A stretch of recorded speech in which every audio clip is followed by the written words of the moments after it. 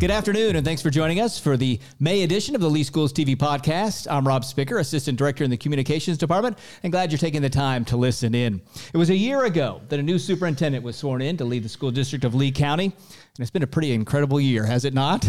It has been a year. Yes, sir. It has been a year. Superintendent Dr. Christopher Bernier is our guest. We're going to talk about his first 365 days here in Lee County as the superintendent. Glad you're here. A year in, how does it feel? I couldn't have a better job. I think I've shared with you and many other members of the staff, members of the community, when you move along in education, one of the things that you develop are certain key phrases. And one of it is growing up as a teacher and then assistant principal and principal was, I'm not sure what I want to be when I grow up. Since taking this position, I've stopped using that phrase. I know what I want to be when I grow up, and I'm doing the right things and I'm in the right position. And I can't thank this school board, this staff, and our community for accepting me. It's been a great year, not just with the school system, but really beginning to dig in and become part of this community. Was it anything like you expected it was going to be as you started a year ago? No. There were certain expectations that I had, and I think we held to certain plans, but the laws of nature, God and other people had other plans for us. Certainly a Category 5 hurricane coming ashore in September was not part of the plan. But generally, the job has exceeded my expectations. It's been a pleasure to learn and to serve and to be a part of this community. Was there anything that surprised you the most? That's a great question. I know you threw me that question ahead of time to think about. I do believe that being a superintendent is a marathon. It's a long-term job, but it's constant effort. Mm-hmm. It's constant communication. It's constantly being on. And I knew that going in, but I think it surprised me that, my days are gone of any type of anonymity. I go to the grocery store and I get Dr. Bernier. If I swing by a gas station, somebody will pull in next to the Jeep and say, "Hey, Doc, I got a question." And I love that about the job. But I have a newfound respect for all those superintendents I worked for. I knew they were exhausted at the end of the week, and now I have a real understanding as to why. But it's an exhaustion that is pleasurable because you've put in an incredible amount of effort going into the weekend, and even on the weekends. It's a 24/7 job. It is. Yeah, you are superintendent all day, every day. Yes, sir. And people know, and people are looking for you on that. So a year ago, you talked about some things you wanted to accomplish, and let's run through some of those. And first was really kind of a stakeholder engagement. And you've done that by having some private meetings with staff so you can get their feedback. You've had the public town halls. You've re-engaged some of your advisory committee. So how has that interaction really shaped your development and how you've led the district over the last year? Well, I think it goes back to the entry plan. And when I interviewed, I talked about 3 key words. I talked about first listening. And listen to learn. And only once you learn can you lead.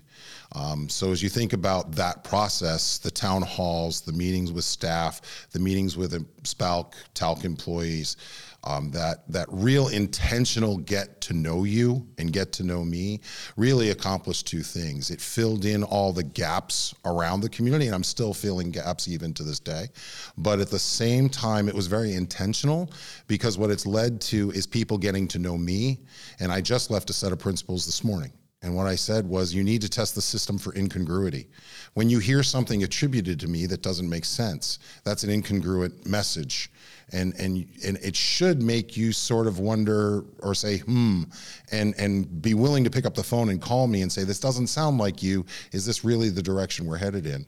And I think we've done that not only with our internal stakeholders, our staff and our employees, but we've done it with external stakeholders, the business community, the Horizon Councils, the Foundation Board, the United Way, an opportunity to get to know parents. And I love the committee work we've been doing, getting the divergent opinions in the same room to really work on the work so that when we go before the board, while maybe not everybody had exactly what they wanted when the final product is delivered, they know they had a voice in it and they can see their representation in what we're passing and what we're moving on and how we're helping our kids. Yeah, that matters that they feel that. How many schools have you visited?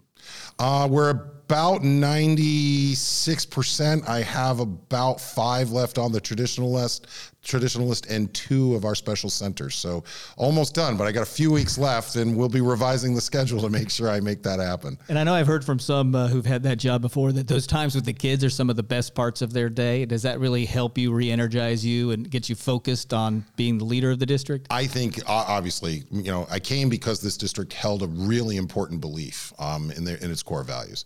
And the core values, they want to believe in our students, that's where our work and our core work belongs. But I'm energized anytime I get to talk to anybody. When you start talking about school and education and passion for where our children are headed and helping them reach their fullest potential, it could be with you, other members of the comms team. It can be with teachers, SPALC employees. It can be with parents. It's just always energizing to be talking about what the future of this world can look like if we do a really great job with our kids. All right, improving transportation efficiency was another thing you set out to do. That was through the proximity plan that was initiated for elementary schools. So let's talk what kind of benefits do you think we're going to see come August from having gone through that this spring? It was a major initiative. It is a major initiative, and it's unfortunate that the decision wasn't made sooner. I really do believe that there would have been an opportunity for this year to be even better if there had been some decision to move forward. I understand it was a difficult thing for this community to get around, and I do appreciate all the town halls and all that information that helped inform a decision and really put me in a position where I knew parents were ready. They were ready to make this decision along with the school board, and it's proven itself out. Almost about 90% of our students in elementary got their first choices. Parents are still at the schools that they really want to be at. They have a little more responsibility this time around because they're going to have to get behind the wheel of their own car and drive. But in some cases, our parents were already doing that. Transportation should be better this year. We'll have less miles to cover. We'll have less routes. We will still have the need for every single bus driver we have. I think it's incredibly important our employees know that. But we'll be able to, by reducing routes, we don't need as many drivers. We'll be able to have a better on-time percentage. And then, we are going to move in next year into a middle school proximity plan. Once again, getting our kids closer to home, creating more community atmosphere schools while preserving the school choice this community needs. It'll help our transportation. It's not going to be the magic bullet, but it will be a step in the right direction, and excited about what the opportunity this year and next year holds. Looking forward to it. Another thing you wanted to do is make sure that we stay competitive for our employees, salaries and benefits. And there was some good follow through, real good news for employees of the district. Well, there was. And I'm going to start by saying Hurricane Ian put a little hitch in that in terms of what we had on the other side of Ian. But just prior to Ian, compensation for me is money in your pocket. And that can come in a lot of different ways. It can come from a pay raise, but it can also come from a way of reducing the cost of certain benefits. This board did a really great job, along with our chief negotiators and our unions, to reduce the amount of cost to an employee if they have children and families. For a single guy like me, my insurance doesn't cost a whole lot. But for a family man who has responsibilities or a single mom who's the breadwinner and the lead of their household, our insurance was really taking a lot of money out of our teachers' pockets and of our support professionals as well. That new work by the board to absorb the inflation and to increase the employer contribution puts about $4,000 a year back in a family's pocket that they can now spend at the gas pump and the grocery store and other places. Additionally, we did some creative budgeting towards the end of the year in order to create some one-time bonuses for our employees. And what I also like is we're just starting to kind of stretch out that longevity piece. Our new teachers and our new employees are kind of catching up to our experienced ones. Mm-hmm. By increasing longevity pay, we've been able to start that stretch, and we just need to continue to do it. You've mentioned it a couple of times, Hurricane Ian. I mean, obviously that's the signature event of this school year. We're 8 months out right now. How did what happened, the way you led the district through that, kind of influence where we're at today in your leadership style? If there's a silver lining to Hurricane Ian, it's the introduction of me to a community in a manner and means which they saw a leader who can lead through a crisis. No leader does that alone. No leader ever can recover from a storm like that by him or herself. So what that also did was galvanized a team. It created, in the short span of 17 to 20 days to get all our students back to school, it created a 24-hour a day, 7 days a week atmosphere where we had to learn to work for each other. We had to learn how to interact with each other. And we've been able to carry that momentum from that learning into other projects and other processes. It's one of the reasons why I think proximity went as well as it did. If we could reopen after a Category 4 hurricane, then we certainly could make some decisions about how children go to school and where they go to school in order to improve transportation efficiencies.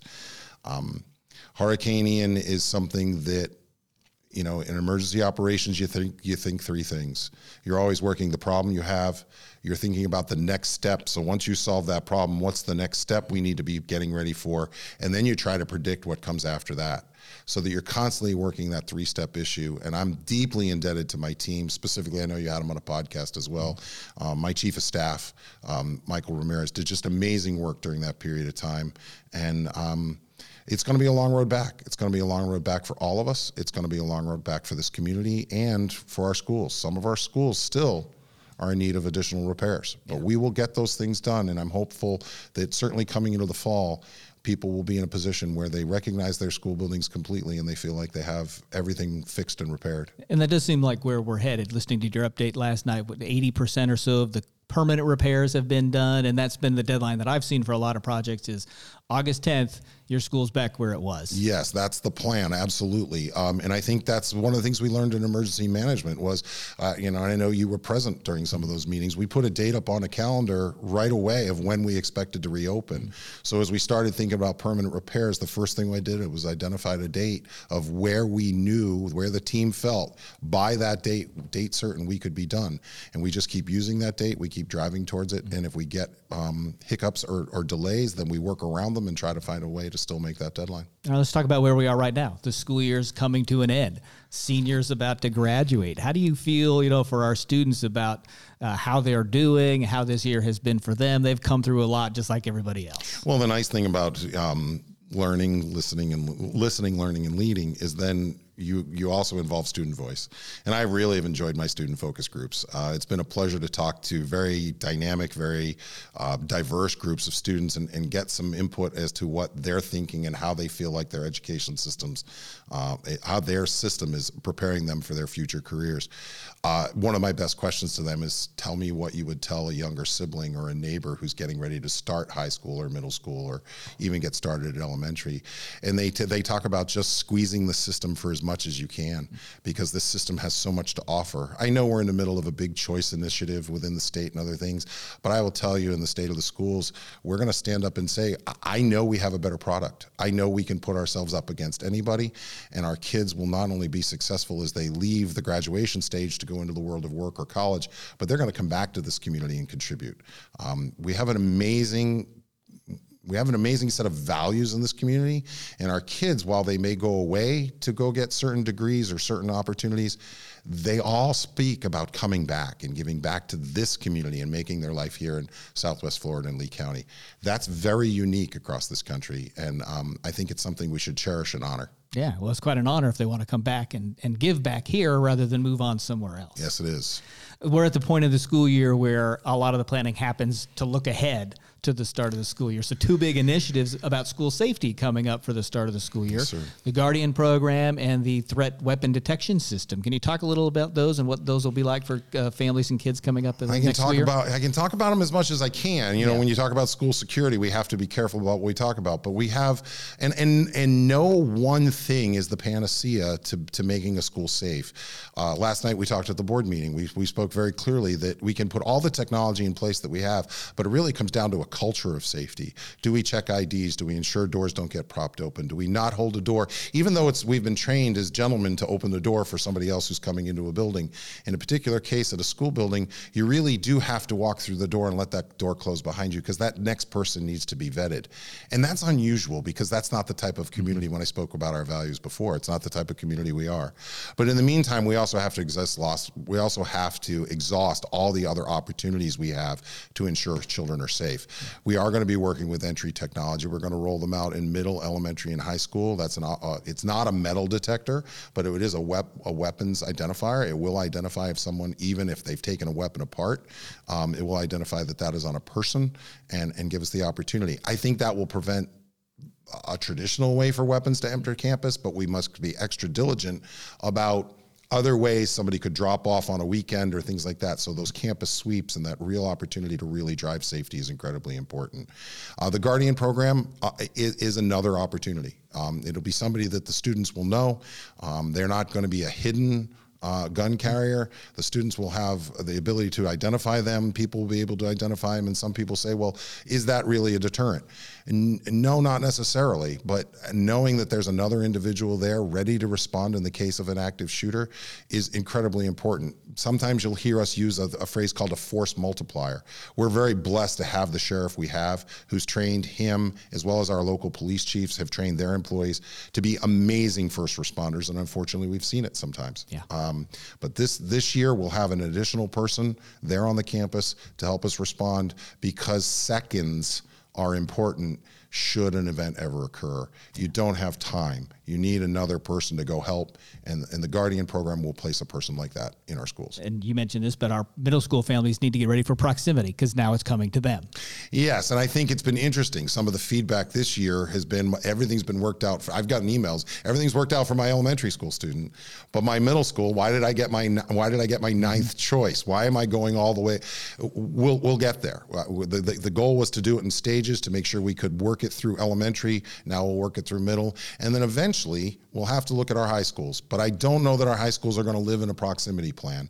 I think what our high schools do is really unique and really beneficial in terms of the college and career opportunities, and that clear school choice for secondary level education at the high school that is very unique to programs and services that our kids not only need, but richly deserve. And this district just continues to grow. It's astronomical. So there's 2 new schools that open up in August. Can you tell us a little about those? Well, one is a renovation. And so there was a former Lambs that became the new Lambs, the Lehigh Acres Middle School. That was opened a couple of years ago. So Lemuel Teal is going to open in the former Lambs building. It was renovated, brought up to code, brought up to speed. It's a beautiful environment. I'm very excited about the opportunity to add approximately 1,000 seats out east, which we desperately need. Yep. Additionally, we have a Montessori Elementary School opening, which will help us also on the east side of town, where most of our growth is occurring. It'll give us an opportunity to give additional seats to our elementary school students and families as well. There's other big projects. The Franklin Park's being renovated to be rebuilt. Riverdale starts some additions this summer. Even the technical colleges have been adding space. So on all levels, we're growing. Well, we are growing, and I want to make sure I say this to the community. We are deeply indebted to something that happened long before I got here, which was the passage of the half-penny sales tax. What we're doing in being able to stay with this monumental growth and continue to build and add seats so that our schools don't get even more overcrowded is a direct result of this community's support of that half-penny sales. We have Lemuel Teal that's opening on the east side of town on what was known as the former Lambs. That school has been completely renovated and brought up to code and up to speed. It's going to be absolutely amazing. Excited about the leadership that's out there. Also excited about the leadership that's going to be at our new elementary school and that opportunity for our elementary school students at Montessori Elementary. We're growing. It's unheard of. Many districts in the state of Florida have sort of zeroed out their growth. They're building out. There's not really available space. Lee County is showing exponential growth, and it's outside the curve of what's happening in other school districts. But I do have to say it. We are blessed in this community in order to keep pace with that growth, that this community, long before I arrived, passed a half-penny sales. We couldn't do what we're doing without it. We couldn't be renovating Riverdale. We couldn't be dealing with a new high school and a new middle school out in the Joel Road area. We couldn't even be recovering from the hurricane related to Hector Caffaretta and some of the buildings that were so severely damaged that now need to be replaced. The half-penny sales is great. I think we should highlight Franklin Park. Franklin Park will be our first community school build. The building had lived out its lifespan. It had worn itself out. That lot now is basically empty except for 2 outbuildings. Those 2 outbuildings are going to house both the United Way and Lee Health. So it's going to be a full service community school that's open to our community and our residents almost full time, 24 hours a day, 7 days a week. And it is also going to rehouse a first class completely brand new build for Franklin Park Elementary, just off of Edison. It's going to be amazing. It's a long time promise for that community finally coming true. Right, and I think that's what we have to think about. It's just not new seats. I know that you and other members of the comm team have worked really hard, right? We had all these announcements going on at football games about at Lehigh, this is what we've paid for. At Fort Myers High School, this is what we've paid for. At Cypress Lake, which we're getting ready, middle school, which we're getting ready to rebuild. People are aware that we are spending those dollars in the most appropriate way to do the most appropriate things, but not just for new builds. We're going back into buildings that need to be renovated, need new equipment, need to be supported, and we're doing that work at the same time. As second-year superintendent, Dr. Bernier, what do you know about the job that you didn't know a year ago that's going to help you? Oh, I think I know a lot about the job that's going to help me. I think that it's reinforced in me that engaging with a community, engaging with people, and both internal and external stakeholders is incredibly important. And I joked before about it being exhausting work because it occurs outside of hours, outside of normal business hours. But it's vital to getting the heartbeat and the voice of this community heard and then inserted into the decision-making process. I think the other piece is trying to find balance between both my work and my personal life. I think I'm starting to get there and starting to feel that opportunity to not only be superintendent 24 hours a day, 7 days a week, but also finding that time to nurture my personal relationships. And I think that's just the growth of, I guess, getting used to it. You know, there's a great phrase about the frog in the beaker, right? If you put a frog inside a beaker and slowly raise the temperature on him, he will stay in the beaker. What we've done is you've put me in the beaker and you've raised the temperature on me. I think it's a whirlpool. Somebody new coming in would probably jump right out. So I'm happy and excited about continuing and I mean this sincerely, continuing the service to this community, and more importantly, the service to our students. Is there anything on the to-do list for year two? There's a lot of things on the to-do list. I think you've touched on some of them. One is a middle school proximity plan. I think the other piece is to really look at our school-based budgeting process, ensuring that all of the dollars that flow into this community, as many of them as possible, go directly to schools with a new funding model based upon something that will maybe bore some of your listeners, but a weighted FTE model. So the schools will be appropriately funded, not just based on the number of children they have, but the various types of students they have. It does cost more money to educate certain children, and we need to make sure if those children are present in a school building that those dollars that help support assistive technology, an extra paraprofessional, somebody to help with English language learners, that those dollars also flow behind those students so that a school is not trying to treat every student as if they're just a regular student. We need to make sure we have a model where the money follows the children who are in the greatest need. Well, Dr. Bernier, I want to thank you for joining us. Thank you. First year of service done, second year ahead. We look forward to what's going to happen, and we'll see how your leadership gets us through year two. Appreciate it, sir. Hopefully we can do that without any natural storms. Yeah, fingers crossed. Thanks again, and thank you, everybody, for listening in. We'll be back next month with another edition of the Lee Schools TV podcast.